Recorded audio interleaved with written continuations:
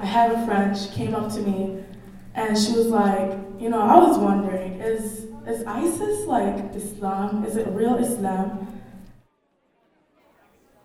High school student Hadisha Mohammed is one of the many people who came to the Muslim community of Western Suburbs Mosque to talk about Islamophobia tonight. That's because tonight is February 12, 2016, the year anniversary of the shooting of 3 Muslim students near the University of North Carolina. Yasir Kogali facilitates the discussion. We have to start with being able to talk to each other, and that is where we have to start. Since the attack, though, hateful rhetoric has increased. Hanina Ekment is a concerned mother at the mosque. When my son comes to me and says, it really doesn't matter what you do, they're going to hate us anyway. But there's a byproduct of the hate. I think his mobilizing a lot of people makes our job a lot easier. That's Dr. Muzammil Ekmet. He grew up coming to this mosque and has tried hard to make sure that people know the politicians in the community. This hasn't always been easy. Many of the people who first started the mosque were immigrants who came here in the 70s and 80s. They didn't always have the time to meet with politicians or volunteer for campaigns. Muzammil knows this firsthand. He's the child of immigrants. It's a cliche to say, boy, my parents came with nothing off the boat or off the airplane and worked hard. But that is really the truth. They came, they're so focused on making a living, making sure that their kids had a good education and were safe, that I don't think they were that focused on politics. Neither was the mosque. Again, in the early 2000s, there was still a lot of discussion as to whether Muslims really, the American Muslim community really should get involved in politics. And politics was thought of as distasteful. It thought of as, you'd have to compromise values. It was difficult for members to decide what values they should champion. Similar to other religious communities, they had both conservative and progressive ideals. It's very tough to figure out which ones take a priority. Are you going to fight against homelessness, make sure everyone has affordable health care? Are you going to go after fighting abortion or same-sex marriage or things like that? A lot of the community simply stayed out of the political realm. Then everything changed. It happened during September 11th and the horrible tragedies of that time. The media was shining a negative light on Islam, but members of the mosque wanted to show the public that they were engaged American citizens.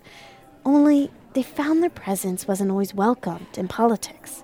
When people try and enter the traditional Republican parties and the caucuses and the party meetings, and we've had people who've done this, they are alone.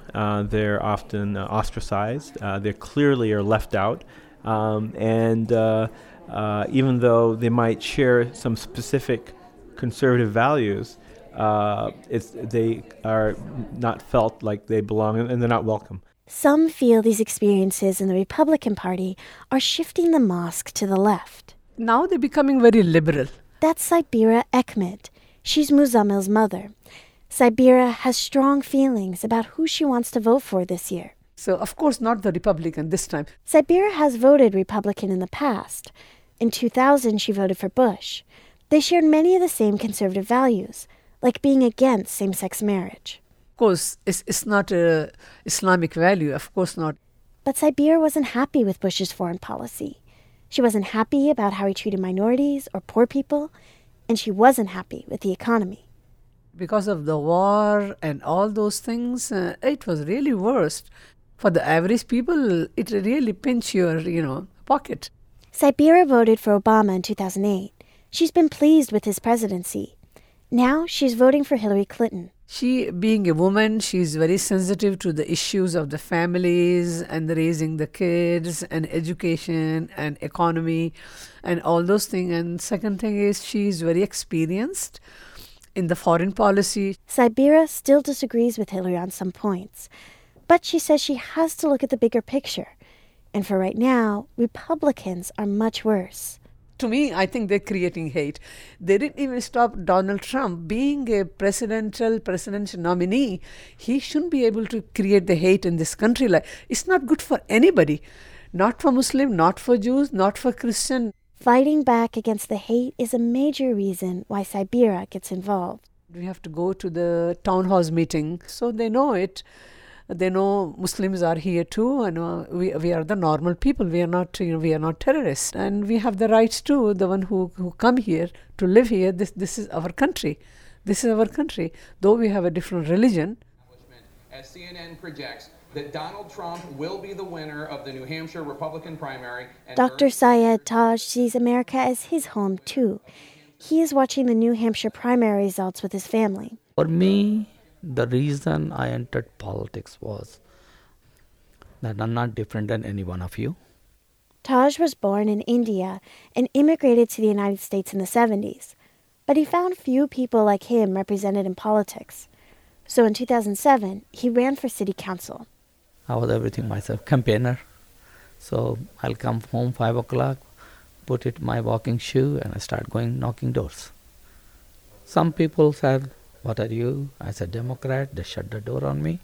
Some people said, "Oh, you're a doctor. Oh, we like to vote for you." Another said, "Normally we vote only conservative, but since you are at my door, we'll vote for you too." Taj ended up being the first ever Muslim elected to his town's city council, and the first Democrat to be elected there in 30 years. He did so well that he decided to run for Congress in 2012. He was leading in the polls until... What do we really know about Syed Taj? We know he relies on political support and funding from the Democratic Socialists of America. We know his extremist contributors include the Council for American Islamic Relations, named as an unindicted co-conspirator in funding the terrorist group Hamas. And we know Syed Taj wants to advance Muslim power in America. Syed Taj, too extreme for Michigan, too extreme for... Taj says the ad took quotes out of context to play on the public's fear of Muslims. Even though Taj had been leading in the polls, he ended up losing the election. But he isn't stopping. He's running for Canton supervisor this year. As for the mosque, it isn't slowing down either. Just as the black churches were so integral to the civil rights era in mobilizing people, the mosques are similarly very important in mobilizing the Muslim community. Muzammil is working with the mosque to connect members with politicians and make sure everyone is voting. He's also helping his family do more. Last election cycle, he set up his mother at a phone bank to make phone calls for a local state representative. He told his mom about a way she could be especially helpful.